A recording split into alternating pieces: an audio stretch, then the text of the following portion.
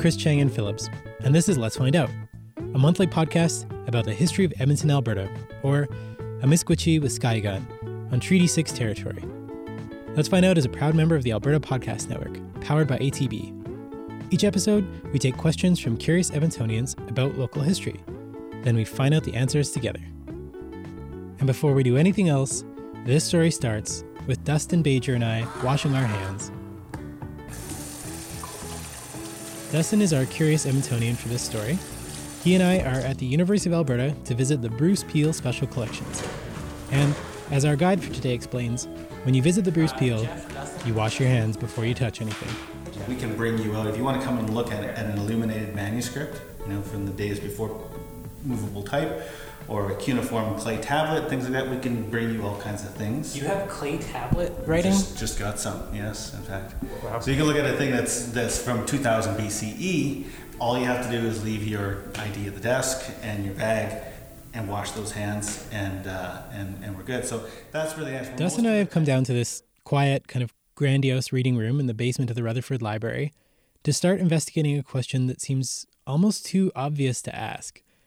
How did Edmonton become known as a prairie city? So you're at the Bruce Peel Special Collections. We have the special collections here. We're at the University of Alberta, and my name is Jeff Papineau, and I am a library technician here.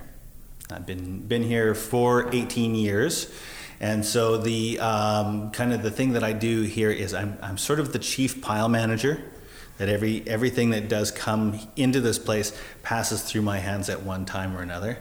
So it was nice to get the call from you, because I sort of knew where all the right piles were going to be to pull some things out. And I don't know if this is the right time to tell you, but I think that we might, this may not answer your question, because in fact I think I'm going to prove otherwise, that Edmonton isn't a prairie city. Before we get into what Jeff has brought that makes him dubious about whether we're a prairie city at all, I should explain that this is not the first time that Dustin has encountered some skepticism about how we should think about this landscape. He actually asked this because he also feels like it's a bad fit. Dustin asked this question on a website called Taproot Edmonton. I'm collaborating with them on a series of episodes, starting with this one, because just like Let's Find Out, Taproot members ask questions in a little story garden online, and if a question is interesting or if it's gotten a lot of attention from other members, Taproot gets somebody like me to investigate. Before we got to the library, I got Dustin to tell me why he cares about whether prairie is a good fit for describing Edmonton. What am I? I tinker in all kinds of ecologically inspired projects, education, have an interest in history, and I think for the relevance of this question, I really want to know more about this place that I call my home. I asked, why do people refer to Edmonton as a prairie city? And I guess I'm wondering, are we a river city? Are we a prairie city? Are we a forest city, aspen parkland, boreal forest? I think it comes down to something called a shifting baseline. And so what I mean by that is you grow up in a space and you kind of become aware of your surroundings, and inevitably those surroundings change. And while you have perspective, and you can remember how it used to be, the next generation that comes up sort of learns their baseline is different than yours. And so I think part of the reason why I'm asking the question is I want to maybe dig a little bit back in time to try to identify what the ecosystem, what the ecology was here in and around Edmonton. I do see Edmonton described as prairie all the time. All around town there are businesses named Prairie Noodle House or Wild Prairie Soaps, but like a shoreline, we have some of those species that you're going to find further south, some of the species you're going to find further north, and this is a really interesting place where they can kind of commingle. I think for the purposes of this question, where it gets a little bit tricky is I don't think prairie is a super well-defined term, but I'd be willing to bet that if you Google prairie and you go to Google Images, you're going to see mostly grassland. And I think aspen parkland, we would have had patches of that, but it would have I suspect, been a lot more forested than it is today. Okay, I've got a question for you. Sure. Is this question meaningful in 2018 Right. when so much of Alberta's landscape has been converted from like prairie, what that might have meant 150 years ago, with like a complex ecosystem of like bison, predators, Right. completely different species, now to like wheat and canola. I think the reason why I'm interested in this question is I'm interested in cities, and I'm interested in Edmonton. There's something called a biophilic city, and so it's a term coined by Tim Beatley in a book called Biophilic Cities, and it's this idea of, can you create a city that loves nature? That's literally what that term means. So bio being life, and philia meaning to love. And so can you create a city that loves nature and that partners with nature? I think that we have, it's very easy for us, especially like the further removed you are from ecology, to kind of define humans as being separate from the natural world. But nature is here, and nature happens to love cities. And I think if you can embrace nature and cities, you could partner with it in mutually beneficial ways. And so he has a lot of really great examples of, not just green roofs that filter water, clean the air, provide habitat, but things like, can you use urban agriculture as a way of, mitigating flood risks or mitigating drought risks? I guess when we're talking about working with nature, especially in the context of Edmonton, it's useful to have a bit of a reference point of, what kind of nature is here, what kind of nature was here. If you're planting a naturescape in your front yard, what does that look like? Is that grasslands? Is that boreal forest? Is that... Are you kind of a little bit saying Edmonton could be this excellent city that works with nature, but one of the barriers is that we're under the mass delusion that we're a prairie city, and that's blocking us from being a city that works with our actual ecosystem? Yeah, I feel like I'm saying maybe like a toned down version of that. Like I don't know if it's like blocking us, but I don't know. I find it's a little bit hard to, like, how do we embrace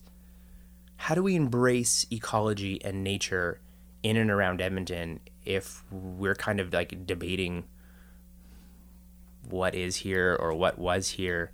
If that isn't an accurate reflection of the land here, how did we start calling this place Prairie? So what we're hoping is that since the Bruce Peel collection includes a ton of posters and pamphlets and journals and magazines from the prairies going back hundreds of years, they might be able to help us pinpoint how early people started calling Edmonton a prairie city. Maybe even how it was marketed. I had a hunch that some of the propaganda enticing settlers out from Europe might be a good place to start. But the first thing that Jeff pulls out is actually a 140-year-old editorial complaining that Edmonton is not a prairie city and we shouldn't be governed like one. Just slide it out. Wow, oh my God. This is the closest I've ever been to a physical copy. This is why you wash your hands. Right, yeah. Right here, this is the Edmonton Bulletin. We're looking at like a plastic-covered This is a small newspaper? Mylar-covered version of this. Frank Oliver was the editor of this, right? That's right, the founder and proprietor of it. So this is from December 20th, 1880. Several of the existing laws, while suiting the other portions of the territory, are a great injustice to this section of it. Take, for instance, the enactment about prairie fires. We have no prairie here, yet a man cannot fire any of his brush heaps after the 1st of May, for if he does it is liable to be arraigned for violating the above statute. Let us see if we cannot remedy this state of affairs by sending a good, lively man to Battleford to speak for us. And, of course, Battleford was the capital of the Northwest. Let every man in this district see that his name appears in the census sheets. So that was important, why that you were to register to vote. And so I see this again and again in the newspapers to just say that particularly on the issue of the prairie fires, because prairie fires were a constant threat, that Edmonton itself was not actually on the prairies. And so from some of these very earliest days, people were aware of the fact that it was not. And then Jeff pulls out these other envelopes with old magazines and pamphlets inside. The kind of thing I was looking for, advertising land to people who might want to settle out west. And these seem to set Edmonton apart from the prairie too.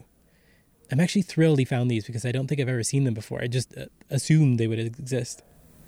So this one is Western Canada, Manitoba, and the Northwest Territories, 1899. Information as to the resources and climates of these countries for intending farmers, ranchers, and etc.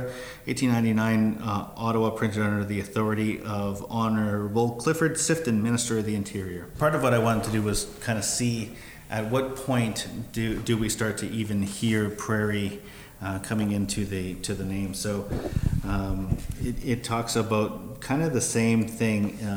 The advantages with which northern and southern portions of the district offer to the intending settler are so diverse in its character that it is customary to speak of them separately as northern Alberta and southern Alberta. So this is northern Alberta, and I'll sort of set you in on this. The town of Edmonton, which is about the center of the district, is at latitude 53 degrees 29 minutes north and longitude 113 degrees 49 minutes west. It is therefore as far south as Dublin in Ireland, Liverpool and York in England, Hamburg in Germany, further south than any part of Scotland, Denmark, Norway and Sweden, and 455 miles further south of St. Petersburg, the capital of Russia. There you go, some geography. What they don't mention is that we're nowhere near the ocean, so our climate is not moderated by... It's a little bit different, yeah. The scenery is of varied beauty, no stern, rugged, and awful mountains, nor long dead monotony of flat, treeless prairie strain the vision here. That's a strange sentence to say, but... They're saying like it gives you like something interesting to look at because it's not just boring prairie. It's not just flat, and there's no real ugly rocky mountains in the way either. Jeff pulled out some posters for us to see as well. This is the big poster that would have been in these land agents' offices. Own your own home in Canada and apply for a ready-made farm to the nearest Canadian Pacific agent. And so this is part, and so they show some cows, and they have a farmhouse and a barn and a lot of hay and a lot of sheep. And it was basically, yes, for the right person, and I think that's what this one says here. It's mine. Canada, the right land for the right man. Canadian National Railways, the right way. And then I don't know if I can read all that upside down, but essentially very similar kind of thing. It has a train. It has the pastoral sort of farm and the hay and everything else. And so it is the idea, this is the prairies. And so come to the prairies and there is opportunity. And so there were programs from the government that would allow for you to get very inexpensive land. And my theory about how some of these publications work is that the further south you go, which is where the railway originally went through, more of that land is owned by the railway and is being parceled out to people. So the publication of these things to attract settlers is a little bit self-serving in that it seems to favor this idea of the prairies. Edmonton gets very small billing. May I just make some observations, even about like the visuals of these like marketing materials? Sure. None of them are in winter. Correct. There's no snow in any of them. There's also no Indigenous people. There's no First Nations people. There's no Métis people in any of these pictures. It's all like of them are what did the poster say? All of them are British of. So this is they're all British farmers of moderate capital. This poster says ready-made farms in Western Canada. Get your home in Canada from the Canadian Pacific, and yeah, it's a white woman on a farm on a kind of like grassland type landscape with a tree behind it, and then. The poster beside it, this is the one I like that I think is like starkest. It literally says, "It's mine," and then there's a white man holding a picture Right. of a farmstead with the Canadian National Railways train going by. And then it says, Canada, the right land for the right man. And I actually had to actively stop myself from saying the white land for the white man, because that's so it's clear that that's the message.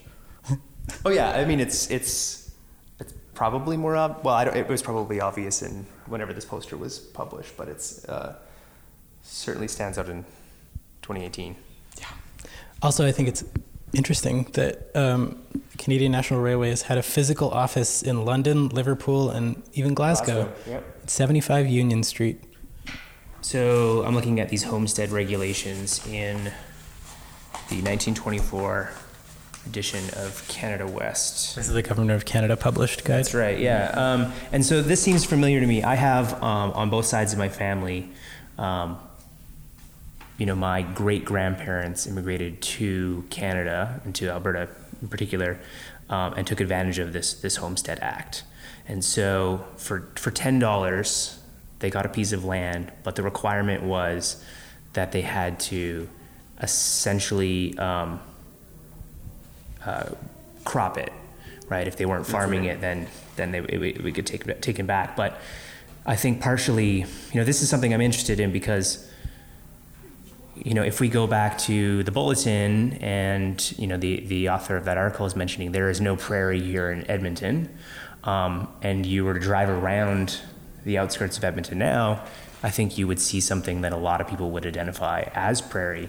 I think these homestead regulations are part of the answer as to how you go from what was mentioned in the bulletin to what you see today, right? So this homestead regulation says an entry fee of $10 is charged, and the settler must erect a habitable house upon the homestead and reside therein for at least 6 months in each of 3 years. He must do some cultivation in each of the 3 years, and at the end of the period must have at least 30 acres of the homestead broken, of which 20 acres must be cropped. So there's definitely an expectation that you're clearing the land and you're putting it to, productive agricultural use. Jeff did find records in their collection that tie Edmonton to the word prairie, but they're from the 80s and onward. A graphic design show in 1986. Guides from the Edmonton Folk Music Festival. I started looking at the folk festival programs, and I thought, well, that would be an interesting thing. So you see over time the change in the word prairie, sort of infiltrating more and more into the folk fest programs, because more and more people are being described as having a prairie sound. So somebody like Corblund represents this urban prairie sound, whereas if you go back to the ones in 1980, nothing like that comes up at all in the keyword search of those documents. So I think that the idea of us being a prairie city has a lot to do with just that same old thing in terms of it's easier to put a label on us, to lump us in with the rest of us, and it is this social component of we're the same kind of hardworking, creative, rugged individual types that was very much, I think, a construction come up with by Ralph Klein to sell Alberta, particularly in its opposition to Quebec at that time, in terms of asserting our own sort of Western independence. And I think that's about that time where you start to actually see it more in the printed record. So if print records didn't provide a lot of evidence of Edmontonians calling themselves prairie people until recently, what about the land itself? Is there somewhere to go in the Edmonton area that's like a time capsule of what this land was like before settlers started arriving? That and a whole new twist on how to describe this question are coming up. But first, Let's Find Out is brought to you in part by the Edmonton Community Foundation. Hello, I'm Elizabeth Bonkink. I'm Andrew Paul. And we're the hosts of the Well Endowed Podcast. The Well Endowed Podcast is produced by Edmonton Community Foundation, or ECF as we call it. ECF provides grants to charities through the endowment funds we create and manage with our donors. Hence the title of our show, The Well Endowed Podcast. Every month, we bring you a collection of stories and interviews with fascinating guests who are working to make Edmonton a strong, vibrant city to live in. Through these stories, we look at the space where endowments intersect with your communities. So if you're interested in the people and issues impacting your community, check out thewellendowedpodcast.com. Let's Find Out is a proud member of the Alberta Podcast Network, powered by ATV. We're a collective of podcasts all around the province, and one you might enjoy is Modern Manhood, made by Herman Villegas. He digs into what masculinity and manhood mean to a huge range of interviewees. I really enjoyed his interview with Brandon Schatz. Brandon runs a comic book shop in Edmonton that's encountered a lot of pushback about the way that they've tried to welcome queer and female readers. In his latest pair of episodes, Herman interviewed a filmmaker who made a movie about Palestinian kids who do parkour. You should check it out. modernmanhood.org. All right, back to our story. So, we're looking for a time capsule. A picture of what this land was like before it was all turned into wheat and canola. And conveniently for us, there's an organization in town whose whole job is to take care of just such plots of land. And we happen to know a guy who works there. My name is Corey DeGroot. Yeah, I work for the Edmonton Area Land Trust. I'm the Conservation and Outreach Coordinator. We're Edmonton's only nature land conservancy. So we focus on Edmonton and the area surrounding Edmonton. And we have 10 conservation lands that you should all check out. And it's our 10th anniversary this year as well. So that's pretty cool. This is kind of cool that we get to have you on the podcast as an information source this time. Yeah. Corey came over to give us an introduction to a plot of land just west of Edmonton city limits so that we could sort of know what we were looking at when we drove out. So when we do actually get a lot of people interested and they approach us wanting us to conserve the land they have, but we're a small organization, we're not for profit, so we have to kind of pick and choose what we can conserve, and so there needs to be some sort of environmental significance. So we'll do a lot of research into that. So they're all different. Like the Coates, the one that you guys are visiting today, is really cool. There were dinosaur footprints and bones found there like years ago, and it's also connected to the Willow Creek, which feeds the North Saskatchewan River. So a really important connectivity corridor for wildlife. What point in that landscape's lifespan are you picking to what's the snapshot in time that you're trying to keep that area similar to? Is it similar to the time that you received it? Is it similar to what that piece of land would have been 100 years ago, 500 years ago? How do you decide? I guess when we acquire the land, there's a lot of discussion with the previous landowner about how they would like it, or how it was and how they would like it to be managed. But usually when we receive the land, we try to conserve how it is at that time. There isn't a lot of, say, restoration, huge restoration. If there's invasive weeds, those get removed. Old buildings, those kind of things we remove, but it's not like we try to reverse or change how the land is to how it was. Usually it's just conserving how it is, and that's usually encouraging wildlife to come, making some trails foot access only, obviously, for people to enjoy, removing invasive weeds, but we don't do a lot of we're not trying to switch it back to a to how it was 40 years before or 50 years before. We talked with Corey about the possible flaws in assuming that this area is typical of the land around Edmonton. If it's all along Willow Creek, it would have been harder for farmers to clear than the surrounding land. And also that we're assuming that chopping down trees would be the most significant change to this landscape, but maybe, in fact, the opposite is true. Anyway, the way we want to learn about this land is to go there. We hop in the car and drive out southwest of the city. We turn onto a little gravel road and see a forested spot right across from a farm. We walk into the aspens with Dustin leading the way, looking for berries. Cherry. Thin cherry. Yeah. Edible? Yep. So they're sour, they're tart. I'll try one. Looks like there's more up top. This might be Saskatoon in here. Dustin and I start sort of slide walking down a steep, muddy hill. Are you also accumulating 2 inches of mud on the bottom of your... I'm getting taller. Shoes? Oh my god. He points out sarsaparilla plants down by the ground and tells me not to touch the beaked hazelnuts we find growing by the trail. But mostly, we see aspen poplars. So here's our aspen parkland, right? I mean, all these taller white trees, white, kind of white bark trees. They're not birch. And then you can see the leaves trembling in the wind.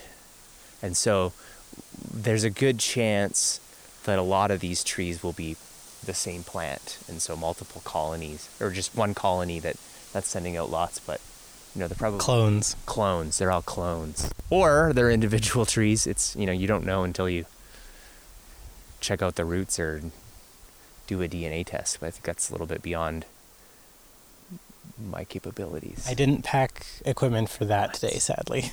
What? One of the things that I learned years ago, I don't know how true it is, but there's a white powder on these aspen. Dustin just rubbed his hand on a poplar. Yeah, and aspen. Sorry. Aspen, yeah. Aspen poplar. Yeah. And I guess it makes decent sunscreen. You've got like a white caking all over your hand. Yeah. We could test it. You could rub like half your face in it this morning. Right, yeah. I do some patterns. Yeah. I might as well rub it on my face now, though, since I have it on my hands.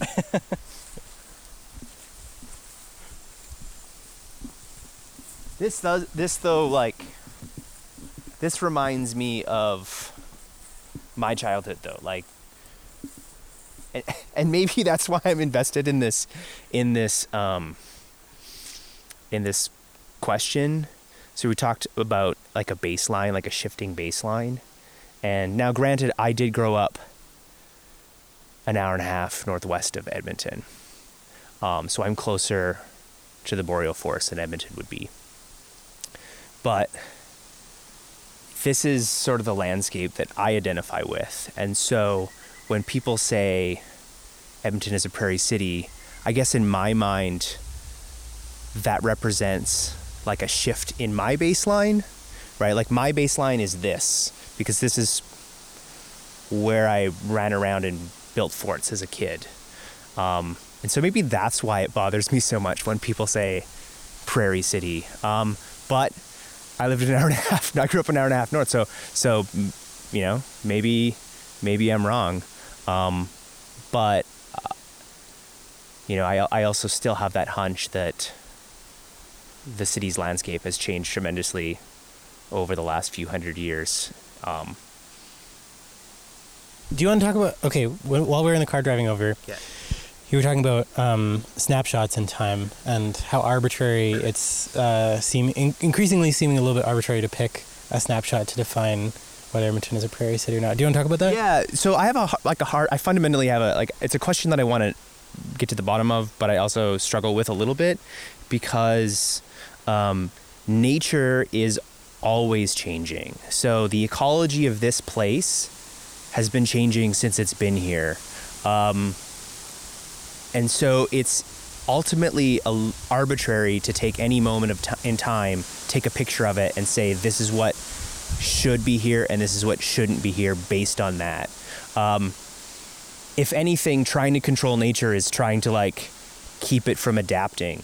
So there's a bit of a paradox here where I'm simultaneously trying to discover what this place was while I'm recognizing that the ecology of this place is always changing. And so it puts me in a bit of an awkward position to try to discover, the nature of this place while acknowledging that nature is fluid. So yeah, it's just, and that's why I stumble with the question a little bit. But I think there's still something valuable in having that snapshot. Because I don't know, it informs how that change is occurring or how rapid that change is occurring. And I don't think we have a clear snapshot of what Edmonton was like 100 years ago or 150 years ago. And so, I don't know, if you don't know what it was like then, then it's easy to assume that the way it is now has always been the case. And I think there's value in recognizing that change, and that we've perhaps had an influence that change. Because if we influence that change in the past, then maybe it also informs how we might want to influence the change going forward. So one of the things that, like, I remember as a kid, I grew up not far from a lake, but there'd always be, like, freshwater mussels would turn up on shore. And so I tried to Google Alberta and freshwater mussels, and there's little or nothing written about it. And so there is a book, an obscure book. It's like Aquatic Invertebrates of Alberta. It was like $1 gajillion online. I found a friend who was able to who's an ecologist who like photocopied the section on mussels for me, but you can't eat them. But they are like filter feeders, so you need like super clean creeks. So new goal, we get our act together. We create beautiful, pristine Edmonton ecology where our ravines are good enough to drink from. Then we create some mussel habitat, and we have our own Edmonton Mussel Festival. I love it. Yeah, there's some intermediate steps that we need to do to get there, but I think we're a worthwhile goal. Feeling like we have a good sense of the place, we decide to head back. And then, improbably... Oh, hey! Broken pieces of shell right on the path. There you go. There's our freshwater mussel. That's so... How unlikely is that? That one's the whole animal, right? It's almost spooky. We were just walking along this creek talking about mussels, and there they are on the trail. So, to recap, we tried looking through print materials to see how far back Edmonton was called a prairie city. Couldn't find evidence going very far back. We hiked through a ravine that we hoped would give us a sense of what this landscape looked like before settlement, and it didn't really look like grassland to us either. This is a bit unexpected for me, but Dustin raised this question in the first place because he understood this land as an aspen parkland, a shoreline between forest and prairie. Our research was backing that up. And then I stopped in at the offices of the Treaty 6 Confederacy on the west side of Edmonton, and things got a lot more complicated. Good morning. My name is Ron Lehman. I'm a Cree person from Treaty Number 6 territory. I come from the Beaver Lake Cree Nation, northeast of here about 2.5 hours, and I work here for the Confederacy of Treaty 6 First Nations. I was introduced to Ron by a mutual friend, Miranda Jimmy. We'd tackled the print and ecological record from settler perspectives, but Indigenous people have been here for thousands of years, and their worldviews on land often sit side by side with settler worldviews in solitudes that barely touch. So I thought, let's make sure to have a peek on the other side. And Ron, as a holder of traditional knowledge at this organization that does advocacy and advisory work around our local treaty, he agreed to meet with me. So I bring out my little plastic baggie of tobacco to offer protocol and tell Ron what I'm hoping to learn about. From a Cree perspective, is this area, the Edmonton area, is it considered prairie or something analogous to that? Yes, from my understanding and my work with the elders for many years now, this always has been prairie, this in the Edmonton area, because of the buffalo herds that roamed this area prior to the non-Indigenous peoples coming here.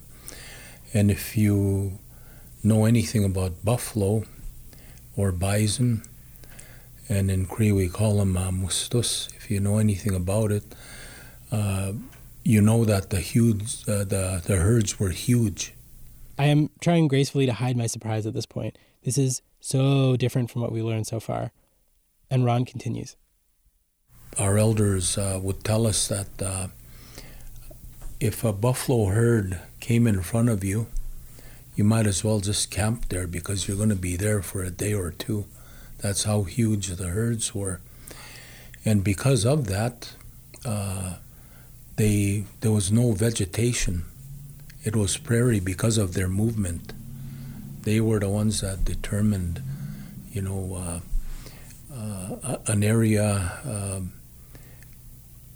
well, let's say on the south side here, when they moved through that territory on their migration route, or just moving to find a new place to forage, nothing grows after they pass through. And that's the reason why. And then later on, when they became exterminated, of course, vegetation popped up here and there, trees and everything, and there was nothing to control that anymore, other than later on the activities of the farmers. But in history, from what I hear from the elders, it was prairie because of the bison. Yeah. That relationship between plants and animals is so interesting. It is very interesting. Is there a similar word in Cree to describe a grassland landscape like this? Pasquale. Pasquale, yeah, with a P. Pasquale. So that's why you see different places like Pasqua. But if you study the Cree language, there's no Q's or U's in the Cree language. It's Pasquale. It's A. So Pasquale is the term that's used to describe a wide open prairie. So that's one word. Another word is Maskuteo, and that word means it's barren. There's nothing growing there. Yeah. Is there a place that you can think of that would match that description now? Is there a place that listeners might know? More in southern Alberta now. Oh, okay. Yeah. Yeah, down towards Brooks, down that area, Hannah. Is that what in English we would call Badlands today? No, Badlands are a little bit further east from there.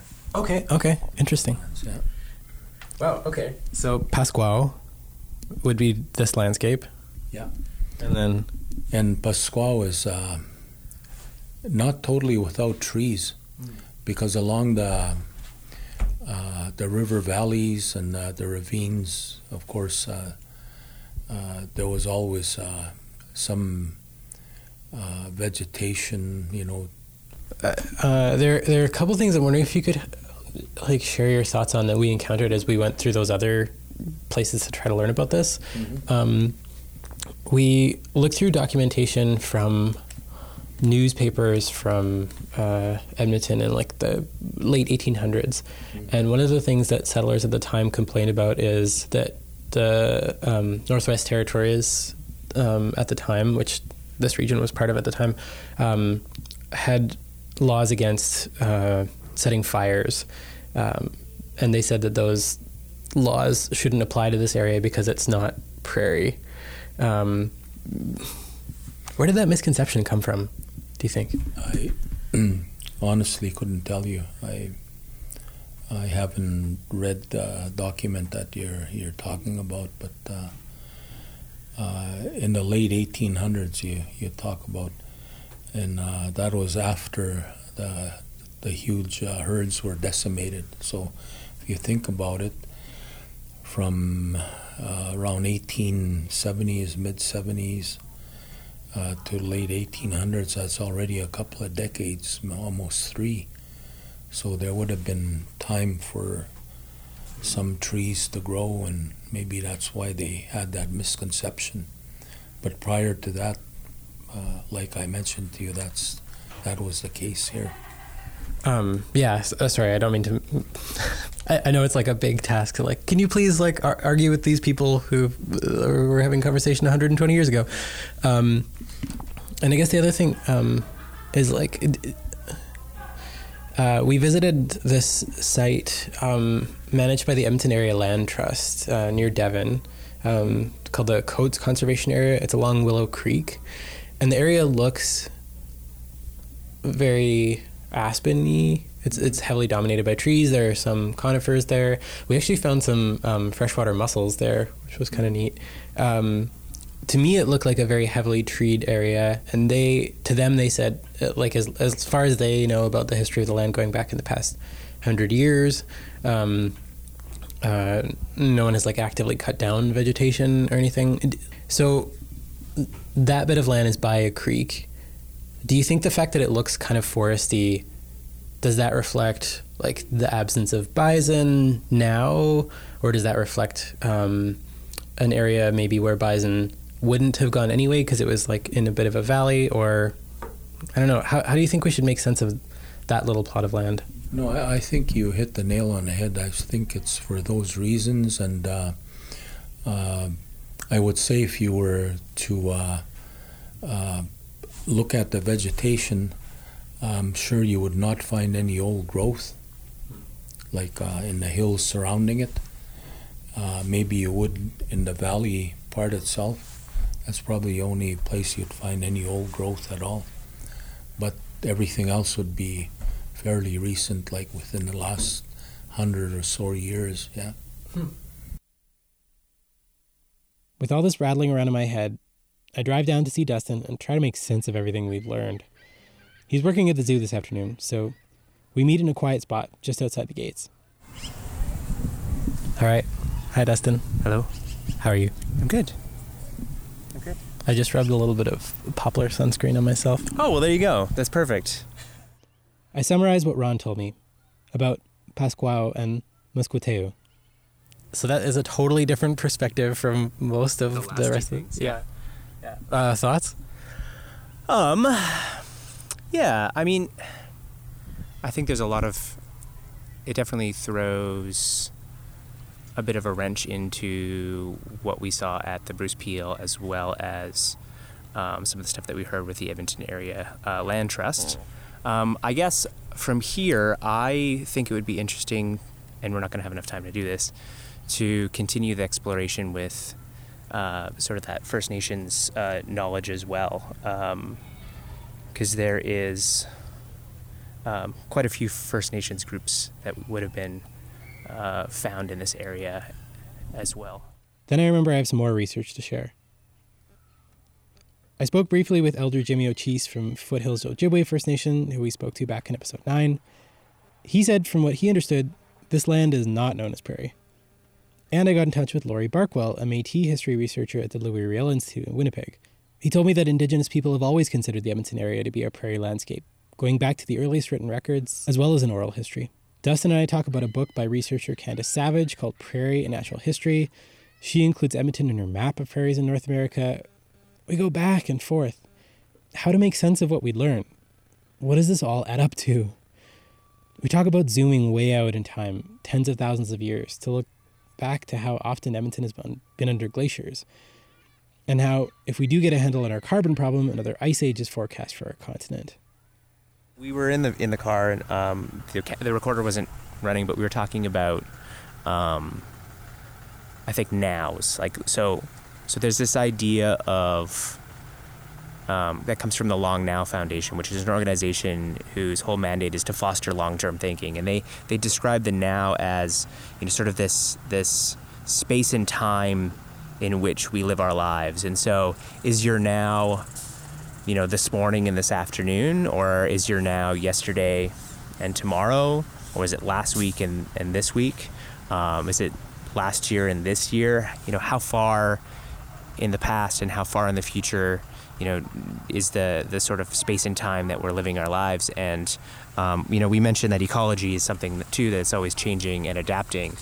And you know, I was kind of commenting on, you know, if you look around and you see all of these fields, and your now is, you know, even your lifetime, it's, yeah, you look around and it's like, this looks like prairie to me. But if you expand your now to, say, 100, 200 years, which I think is the timeline that we've kind of been looking at, then it gets maybe a little bit fuzzier. If you expand it back, you know, 1,000 years or 10,000 years in either direction, then, you know, this landscape is, at least in the last 10,000 years, has been kind of almost like a bit of an African savanna thing going on, with all the large herbivores and the carnivores chasing them around. Maybe this isn't a question with one snappy answer. How did Edmonton become known as Prairie City? Maybe through a millennia-long relationship with bison on the land here, or maybe by settlers being enticed to cut down trees to clear the land for farming. Maybe from a yearning to be part of a rugged, do-it-yourself, isolated archetype of prairie people.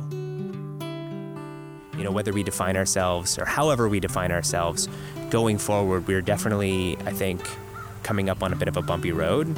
And we do need to learn how to partner with the natural world to create systems, to create cities, to create farms that sort of work for people and for nature, because ultimately we're one and the same.